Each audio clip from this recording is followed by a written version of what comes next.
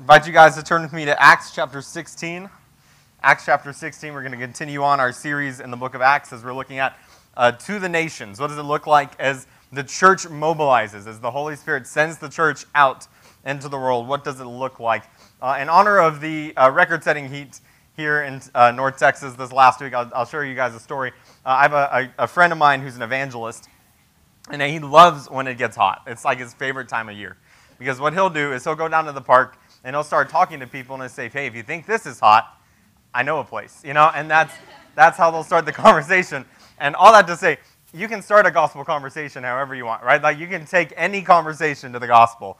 It might take a few steps. It might be a bit of a reach, but you can introduce the gospel in any conversation that you guys have. Acts chapter 16, that has nothing to do with what we're talking about this morning at all, but it's just a fun story. So there you go. Acts chapter 16, we're going to begin in verse 25 this morning. Acts chapter 16, beginning in verse 25, it says this. About midnight, Paul and Silas were praying and singing hymns to God, and the prisoners were listening to them. And suddenly there was a great earthquake, so that the foundations of the prison were shaken, and immediately all the doors were opened, and everyone's bonds were unfastened. When the jailer woke and saw that the prison doors were open, he drew his sword and was about to kill himself, supposing that the prisoners had escaped. But Paul cried out with a loud voice, "Do not harm yourself, for we are all here." The jailer called for lights and rushed in, trembling with fear. He fell down before Paul and Silas. Then he brought them out and said, "Sirs, what must I do to be saved?" They said, "Believe in the Lord Jesus, and you will be saved, you and your household." They spoke the word of the Lord to him and unto all who were in the house. And he took them that same hour of the night and washed their wounds, and he was baptized at once, he and all his family. Then he brought them up into his house and set food before them, and he rejoiced along with his entire household that he had believed in God. But when it was day, the magistrate sent the police, saying, "Let those men go." The jailer reported these words to Paul, saying, "The magistrates have sent to let you go, therefore come out now and go in peace." But Paul said to them, "They have beaten us publicly, uncondemned, men who are Roman citizens, and have thrown us into prison, and do they now throw us out secretly? No. Now let them come themselves and take us out." The police reported these words to the magistrates, and they were afraid when they heard that they were Roman citizens. So they came and apologized to them, and they took them out and asked them to leave the city. So they went out of the prison and visited Lydia, and when they had seen the brothers, they encouraged them and departed. Let me pray for us. We'll get into the word this morning. Heavenly Father, thank you for your word, that it challenges us, that it instructs us, that it teaches us. God, most importantly, thank you that your word reveals to us the gospel, the good news of eternal life, salvation in Jesus. Thank you, Father, that we know of the gospel because you have spoken to us the gospel in your word. And Father, we pray this morning that as we open up your word and we talk about what it means for our lives, we pray, Father, that you would give us ears to hear what you're saying to us. God, you will open up our ears and we will be ready to hear whatever it is that you're telling us to do, whatever it is, however it is you're telling us to think, Father, and we would have a heart that is ready to apply it, God, that we wouldn't just want to hear it, we wouldn't just want to know it, but we would want to live it. Father, change us, shape us, mold us into the image of Jesus because of our time in the Word this morning. We love you. We praise you. It's in the name of Jesus that we pray. Amen. I don't know if any of you guys have ever been to Topgolf or something related to Topgolf. And let me tell you, I am horrible at golf. Like I am awful at golf. I'm an embarrassment to the sport of golf. I can't hit a golf ball to save my life. So Topgolf is not usually the thing that I go to for fun, right? That's a group has decided to go, and I'm just along for the ride. Because when I get up there, this one time I have a family member who is a really good golfer. At one point wanted to teach golf lessons kind of professionally. That was what he wanted to do for his career. And so I went with him to Topgolf, and I got up and I hit the ball and it went straight to the right. He gives me some corrections. I hit the ball, I go straight to the left. Gives me some more corrections. I hit the ball, it goes straight to the left. And I turn back and he looks at me and goes, I don't know what to tell you. Like you're just really bad at this. Like it's just not good. So if you don't know what Topgolf is, it's a driving range, multiple stories. And what you do is you pay for time, you get like an hour, and you get up there, you wave your club in front of this sensor, it dispenses a golf ball, and you hit it out, and inside the ball are these sensors. It can tell you how far they hit it, and there are nets out in the range, and you get extra points by hitting it into different nets. So I don't get a lot of points. It doesn't happen very well. I get like the little ones at front, but it's fun. It's a fun time. One time, when I was in high school, I went with a group of friends to go to Topgolf, and I need all the help I can get. So when I was there, our time was running short. We had a minute left, and so I don't know if you guys have ever seen this, if you guys have ever done this, but I decided that we were going to wave our club in front of the sensor to dispense as many golf balls as possible in that last minute, so that we could just extend our time a little bit, and I could hit a lot more golf balls because I'm really bad at it and I need the practice. And so we're sitting there like waving the golf club furiously in front of this dispenser, getting 20, 30 more golf balls. And the guy that works at Topgolf, his name was Dan, and I don't know Dan. I don't know anything about Dan other than the fact that he works at Topgolf. But he walked up there to us as a group, and he said, "Hey, you guys can't do that." And I thought, okay, I mean, if you're going to make a rule, it seems like the rule that they would make, so that's fine. We'll just hit what we have left. He said, once your time is up, you're done. It's like, all right. So we had about 30 golf balls left, about 15 seconds. So I decided I couldn't hit all of them, so I was just going to hit one or two more, right? And so I got a ball and put it on the tee. I was about to swing, and I hear Dan, who's still over my shoulder, like looking at me, which is a little intimidating. As somebody bad at golf, this guy works at Topgolf. He probably knows what he's doing, so he's probably judging me. But he looks over my shoulder, and he goes, "Hey, what are you doing?" I was like, "I'm about to poorly hit a golf ball. What does it look like I'm doing?" And he said, "Well, I said when you're out of time, you're done." And I'm like, "We got 15 seconds left." So I'm about to swing, and he walks up, and he kicks all of our golf balls over the ledge. We're on the second story. All 30 golf balls. He just in one swoop, which is really impressive. And in one swoop, just kicks all 30 golf balls over the ledge. And then he looks at me and he goes, "Looks like you guys are out of time." And walked off. And I was like, the nerve. Dan, what are you doing? And and my gut reaction was to be mad, right? Like the first instinct was like, my rights as a customer have been violated. Like I had 15 seconds. I should have been able to hit at least 2 or 3 more golf balls horribly. Like, let me be an embarrassment to the sport in the hour that I paid for. And so that was my gut reaction, was like to stand up for myself, to like assert my rights, to fight back and get mad and write a strongly worded letter about Dan to his bosses. Like that's my first reaction. And I know for some of you guys, like as Americans, we're really big on our rights and our freedoms, and so you guys know exactly what I'm talking about. Like it's ingrained in us that our first reaction, our gut instinct, is just to stand up for ourselves, to assert our rights, to defend our freedoms in whatever situation it is, whether it's on a big scale, on a government level of standing up for our rights and asserting our freedoms on a political level, or just an individual level. How many of you guys have had a bad experience at a restaurant, right? And your first reaction is, I'm going to talk to your manager, right? Or you just make sure the waitress knows that this is not acceptable, right? How many of you guys have been cut off while driving, and this person has impeded your ability to get where you want to go at the speed you want to go, and you make sure that they know that you're upset, right? We naturally, like as Americans, as people who love our rights and our freedoms, we will naturally stand up and defend our rights, our freedoms, whether they're small scale, just little interactions as a customer on the road, or big political scale. We want to defend ourselves, assert our rights, and secure our freedoms. That's our natural reaction. That's kind of what I would expect from Paul and Silas at this point in the story, at the beginning of Acts. We pick up where we left off last week. And last week, Paul and Silas, they had made their way with a group, along with Timothy, Luke, a couple other people. They made their way to Philippi, city there in what is modern-day Greece. And they made their way to Philippi, and they started proclaiming the gospel there in Philippi. No one had proclaimed the gospel there before, and this woman named Lydia, she had placed her faith in Jesus. They've had some more people place their faith in Jesus. They started a church in Lydia's house, and so they'd only been there a few weeks, but people were coming to know Jesus. The gospel was being proclaimed.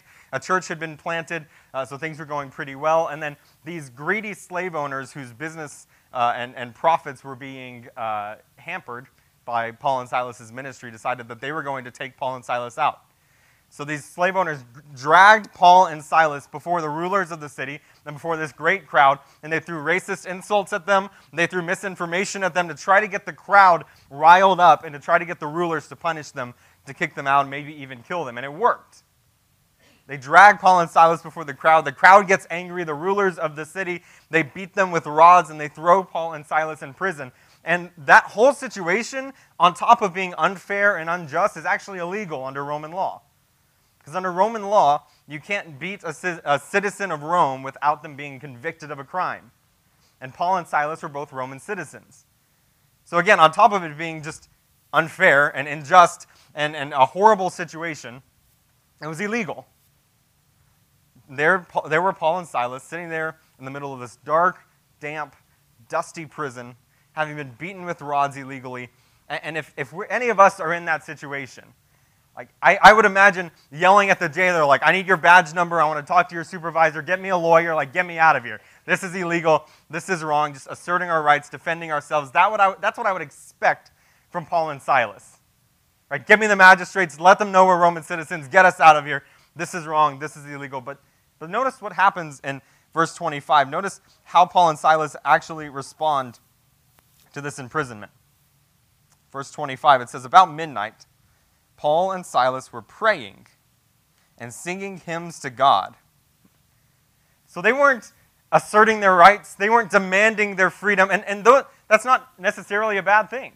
Right? That's what I would assume is the best course of action. Demand your freedom, get out of there, assert your rights. That's not necessarily a bad thing at all, but that's not the course that they choose to take. Instead, we see that they're sitting there at midnight, where their feet fastened to stocks, having been beaten with rods. They're sitting there in prison, and they are singing hymns to God. And they are praying prayers to the Lord. Like, that's their response to this beating and imprisonment. Now, why did Paul and Silas choose to respond that way? Why didn't they stand up for themselves? Why didn't they assert their rights? Why didn't they demand that they get out of prison? Because again, they have every right to under Roman law. If they just demand to talk to the magistrates, let them know they're Roman citizens, then they're going to get released from prison. They have to be under Roman law. So why would they not just stand up for themselves? Instead, they're singing hymns and they're praying there in the middle of the prison. Well, look with me at the second part of the verse. They're praying and singing hymns to God, and the prisoners were listening to them. Paul and Silas were proclaiming the gospel in a city that had never heard the gospel before. The first church had just been planted a few weeks ago. They are just encountering the first few converts there in Philippi. So they know for a fact that most of the city of Philippi has never heard the gospel. They have never heard of salvation in Jesus. They do not have any hope. And they are lost and dying and will spend forever separated from God in hell. They know that. And so here they are in a prison with a literally captive audience. And they have an opportunity to show them what it looks like to follow Jesus. They have an opportunity to sing hymns before these prisoners, to pray before the Lord before these prisoners, and to share the gospel with these prisoners.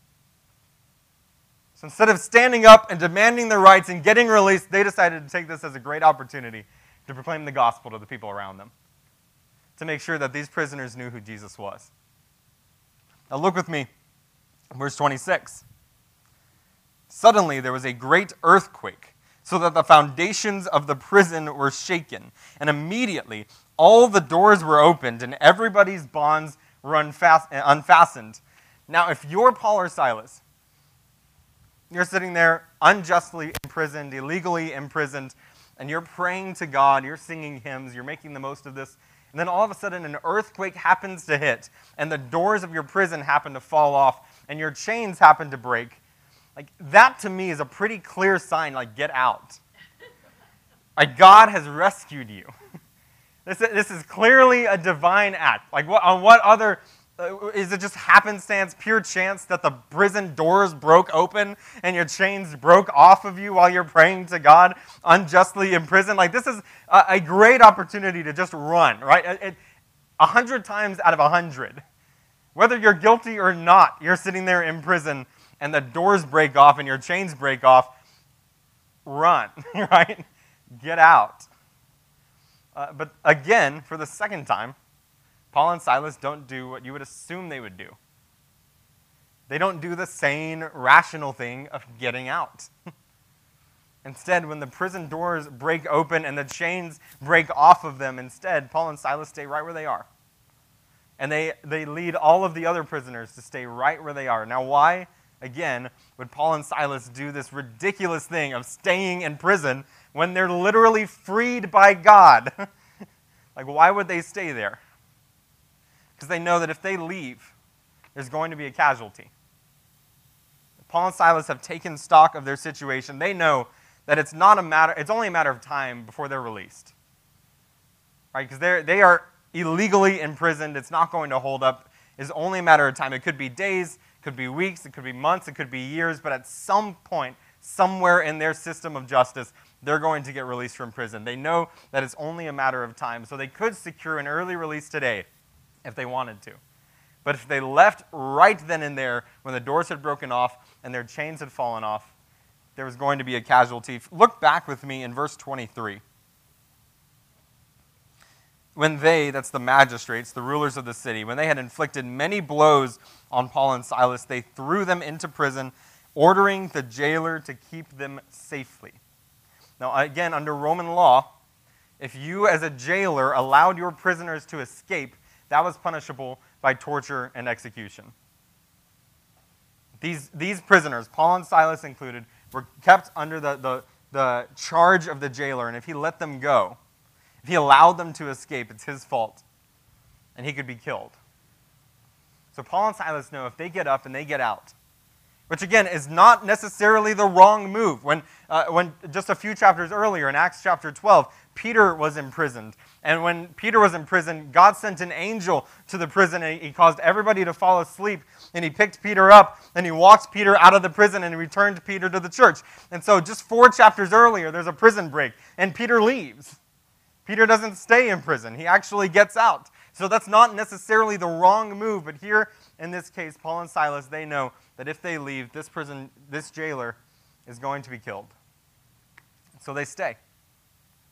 And they get all of the other prisoners to stay when they could leave. Verse 27. When the jailer woke and saw that the prison doors were open, he drew his sword and was about to kill himself, supposing that the prisoners had escaped.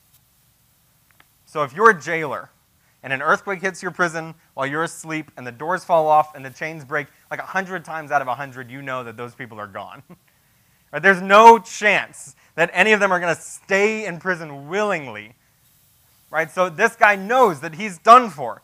He's brought dishonor to himself. He has brought dishonor to his family by allowing these prisoners to escape, and he knows he's going to be tortured and executed by the Roman authorities. So he pulls out his sword and tries to do what he considers the honorable thing and run himself through. And as he's just about to do it, he hears a voice from inside the prison. Verse 28, Paul cried out with a loud voice, "Do not harm yourself, for we are all here." Can you imagine the confusion on the jailer's mind? Here he's about to kill himself because he knows that they're all gone. The prison has broken open. He's allowed all of his prisoners to escape. And as he's just about to kill himself, from inside the open prison door, there's a voice that says, "Hey, don't kill yourself. We're all here. We didn't go anywhere. We didn't leave. We're all fine."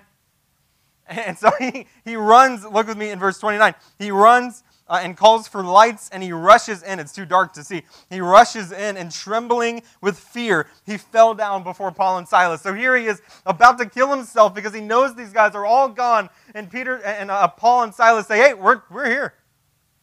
We're all here. None of us left. We all chose to stay. Don't harm yourself."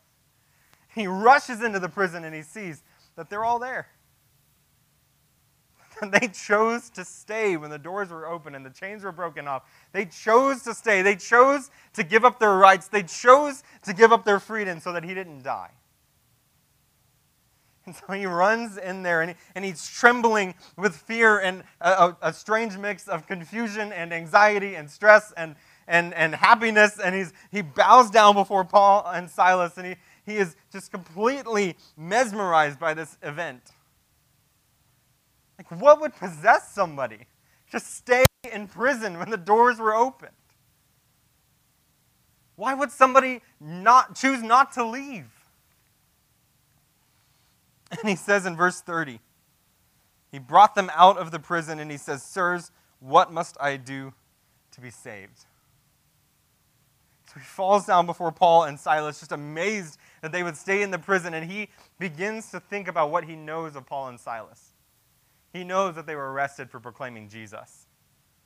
He knows that they were arrested for telling about this salvation that comes from Jesus Christ. And he knows that while they were in prison, they were singing hymns to God and they were praying to the Lord. So he knows that they're followers of Jesus. And he bows down before them and he says, there's got to be something to this Jesus.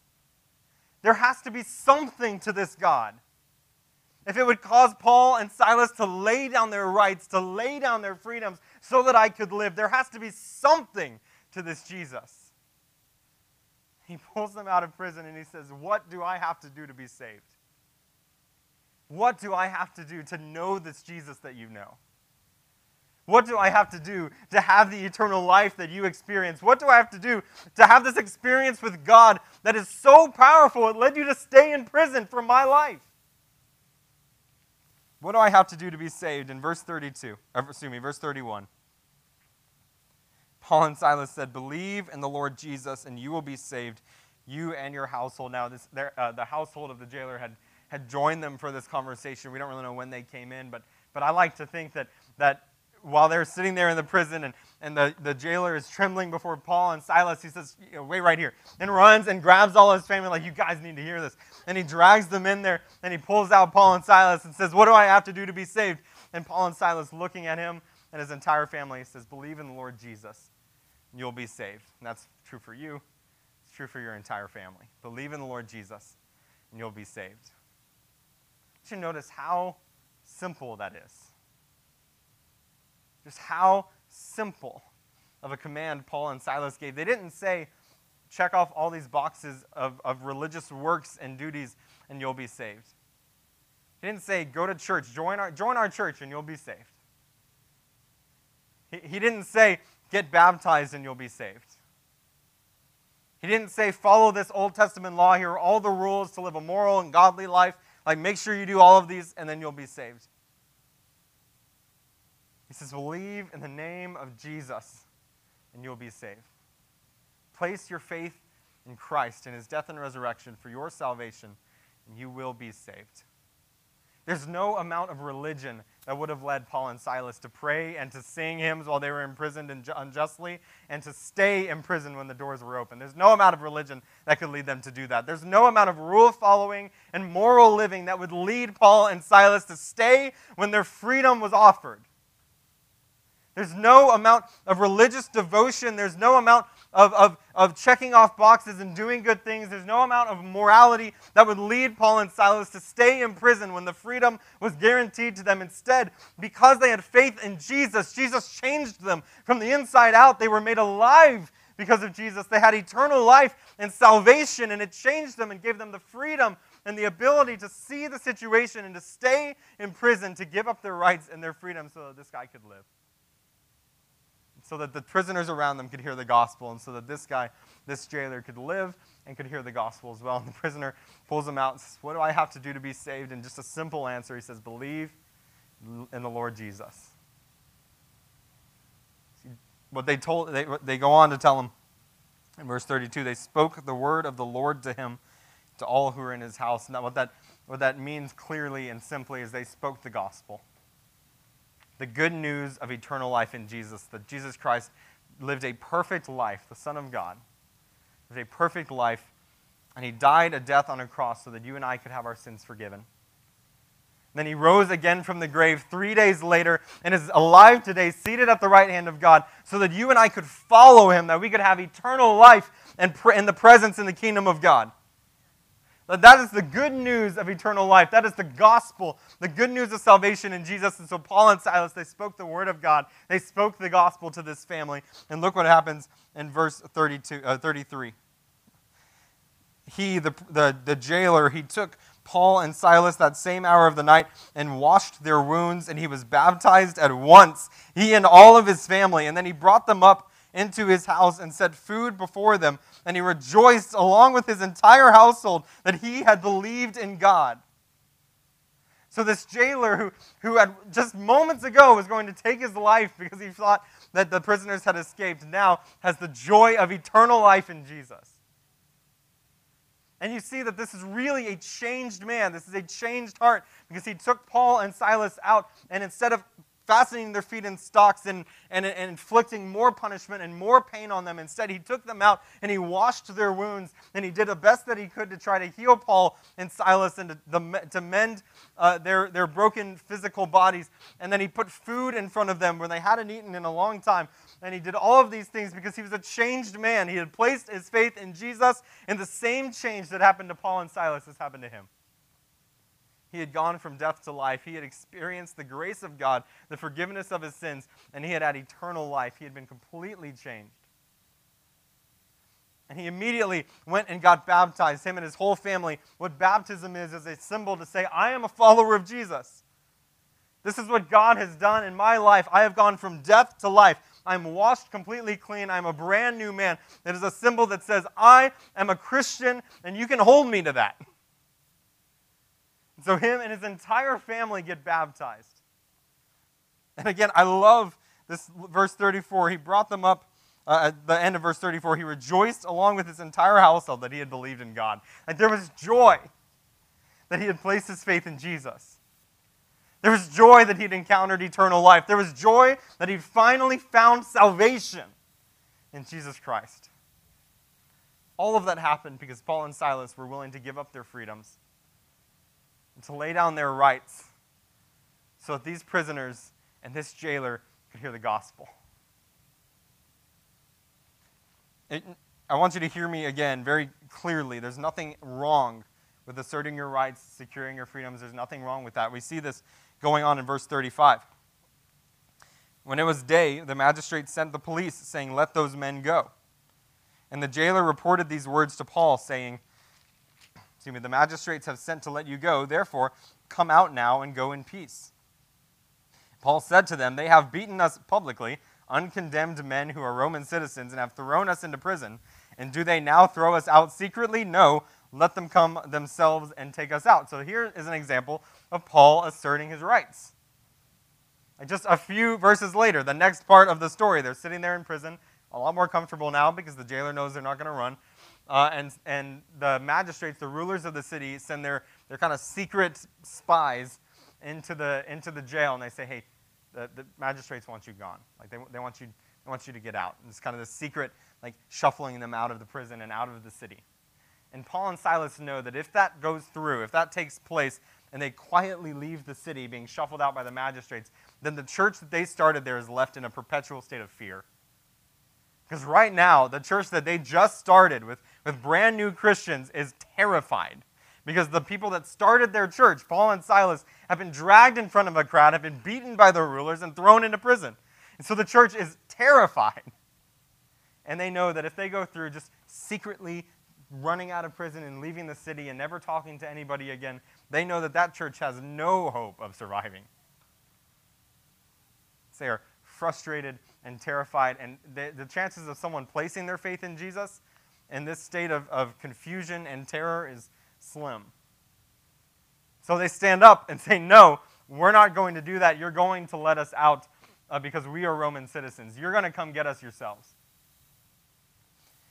Verse 38, the police reported these words to the magistrates, and they were afraid when they heard that they were Roman citizens. Again, it's illegal for them to beat and imprison a Roman citizen without them being condemned of a crime. And he says they were afraid when they heard they were Roman citizens, verse 39. So they came and apologized to them and took them out and asked them to leave the city. So the magistrates come up to them, the rulers of the city, they let them out of prison personally. They say, we're really sorry about this whole thing. It's a bit of a mix-up, our bad. And they let them go freely. They ask them, it'd be really nice, things are a little tense, could you please leave the city? But they let them go. Publicly, the leaders of the city are the ones letting Paul and Silas out of prison. Now that gives hope to that church. That the government's not going to crack down and squash them. That they're not going to allow crowds to get up and to destroy the church. That gives hope to this church. Seeing the government officials let Paul and Silas out. They let them out, and that's where Paul and Silas, they go immediately. Verse 40. They went out of prison and visited Lydia, that first convert where the church meets in her house. They visited Lydia. They had seen the brothers. They supported the Christians there in the city, and then they obliged and they left the city. So they asserted their rights, but they asserted their rights for the same reason they abandoned their rights earlier. It's because they wanted the gospel to go forth. They wanted the kingdom of God to expand. They wanted people to know Jesus. They wanted to see people have salvation. And so they laid down their rights and they laid down their freedom so that the prisoners around them and the jailer of that jail could know Jesus. And then later on, they asserted their rights so that the city would know God, would know Christ through the church that they'd planted. Here's what I want you to see this morning. Promoting salvation is more important than securing your rights. So Paul and Silas knew, and it's what you and I need to know. Promoting salvation, advancing the gospel is more valuable than making sure that you're comfortable, that your rights are observed, and that your freedoms are intact. Again, your rights, your freedoms, it's not a bad thing. Stand up for them. I praise God that we live in the United States, where we have the Bill of Rights baked into our Constitution. We have men who have fought and died to secure the rights and the freedoms that we have. Praise God for that. Praise God for religious freedom and for the rights of life and liberty. Like praise God for those things. Those things are honoring to God because they're just. And God loves justice, and He hates injustice. So stand up for rights. Praise God for those things. But promoting salvation is more important. This is what we need to hear this morning. Two things we do from this. Number one, know the mission. Recognize what your mission is. Too many of us, our mission in life is to make sure that we're comfortable. To make sure that everything goes according to our plan. To make sure that everything is exactly how we want it. And so when our rights are infringed, when our freedoms are taken away, when someone comes against us and does something against us that we don't like, we immediately stand up against it because our goal is comfort. Our goal is our own success in our own life exactly how we want it. That's the way that we want things. But our mission as Christians is not to make sure that everybody knows what our rights are and nobody tramples on them. Our mission as Christians is to see people come to know Jesus. The thing that we want to see is the people around us know what it means to follow Jesus and have a relationship with Him. Because when we're standing before the throne of God, it's not going to matter to me that Dan kicked the golf balls off of the Topgolf thing. That's not going to cross my mind. It's not going to matter that you had a bad restaurant experience. It's not going to matter that someone cut you off on the road. It's not going to matter that you were imprisoned for your faith. And it's not going to matter that you were martyred and killed for your faith if it comes to that. None of those things are going to matter when you're standing before the throne of God. What's going to matter is if there's people around you. If you have brought anybody else with you. Our mission and our goal is not to make sure that our life is comfortable. It's not to make sure that things are going exactly how we want. Our mission is to see people come to know Jesus. Like our church, we are a family of faith living for eternity today. We're not living for today. We're not living to make ourselves comfortable. We're not living to make sure that our rights are not infringed. We are living for things that are going to matter forever, and what's going to matter forever is whether people know Jesus. Know the mission. Recognize what's important. The mission is to know whether people know Jesus. And with that, the second thing that we need to do is reprioritize our values. We need to recognize what it is that we value and the order at which we value it, and we need to reprioritize it. Because again, right now, for a lot of us, the thing that we value most is our comfort. The thing that we value most is our rights and our freedoms and making sure that nobody infringes those. And as I've said it several times, I want you to hear it very clearly. There's nothing wrong with valuing your rights and your freedoms and for standing up for them. But that can't be the most valuable thing. That cannot be at the top of the list. Because that's not going to matter forever. We need to reprioritize our values and make sure that the gospel is at the very front, that our Christ-likeness and our righteousness are there at the top, that our relationship with the Lord is the thing that drives us and guides us, and that knowing whether or not the people around us know Jesus is what guides us and drives us. Like, those are the things that are most important. Those are the things to value. Like, our rights and our freedoms have to be below that. reprioritize your values, take view of them, take hold of them, and make sure that what you're viewing as the most valuable thing in your life, the thing that drives you, is the thing that's most important, and that's Jesus. Again, my hope and my prayer for every single one of you is that you will stand before the throne of God as somebody who has experienced the grace of God, the forgiveness of God, the love of God, someone who has eternal life, someone who knows, like the Philippian jailer, the joy of believing in God, that you will stand before the throne and that you can look around and see the people that you've influenced, that you can look around and see the people that you've shared the gospel with. You can look around and see the people who are there with you because you've shared the gospel with them, because you thought it was important and valuable to tell them about Jesus. Even if it means inconvenience for you, even if it means laying down a right or a freedom, whatever it means, crossing any barrier or any divide, to go share the gospel with somebody. My prayer for you is that you will stand before the throne and you will look around and see a whole crowd of people who are there because you were brave enough and bold enough to share the gospel with them, because you valued it highly enough. That's my prayer for us. That we as a church will have an oversized impact on the kingdom of God because we are taking people with us. We are sharing the gospel. We think it's important. And we are seeing people come to know Jesus in our community and all around the world. That's my prayer for us as individuals and my prayer for us as a church. Some of you this morning, you don't need to reprioritize the gospel. You don't need to proclaim the gospel. What you need is to believe the gospel. You don't need to proclaim salvation. The thing that you need is to place your faith in Jesus and receive salvation. You do not know what it's like to be this Philippian jailer here who is rejoicing before God because you know that you believe in him and have eternal life from him. So this morning, what the Word of God is calling you to do is to believe in the Lord Jesus so that you'll be saved.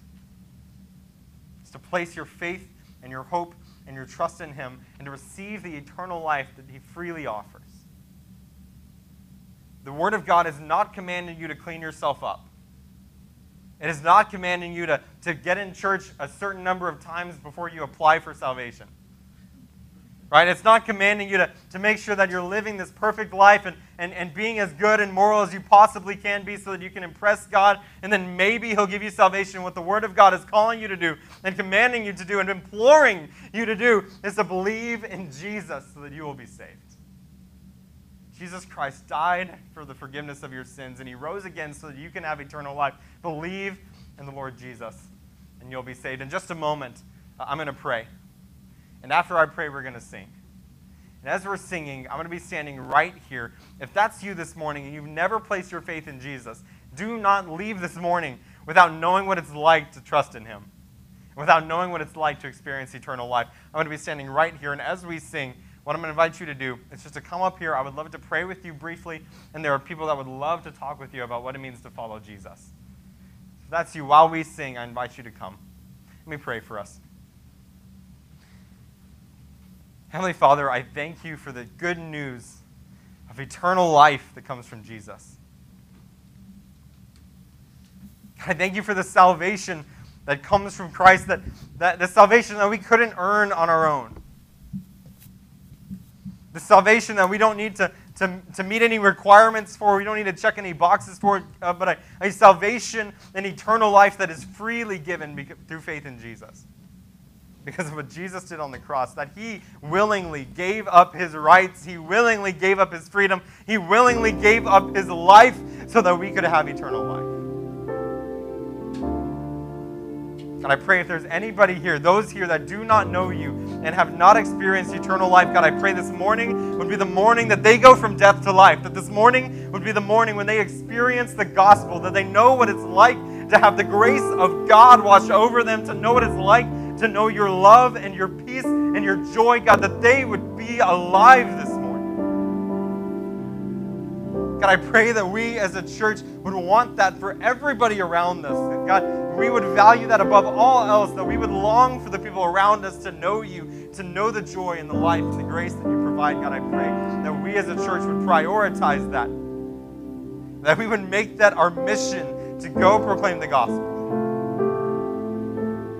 no matter what the cost. Father, we love you. We praise you, and it's in the precious, holy name of Jesus that we pray. Amen. Amen.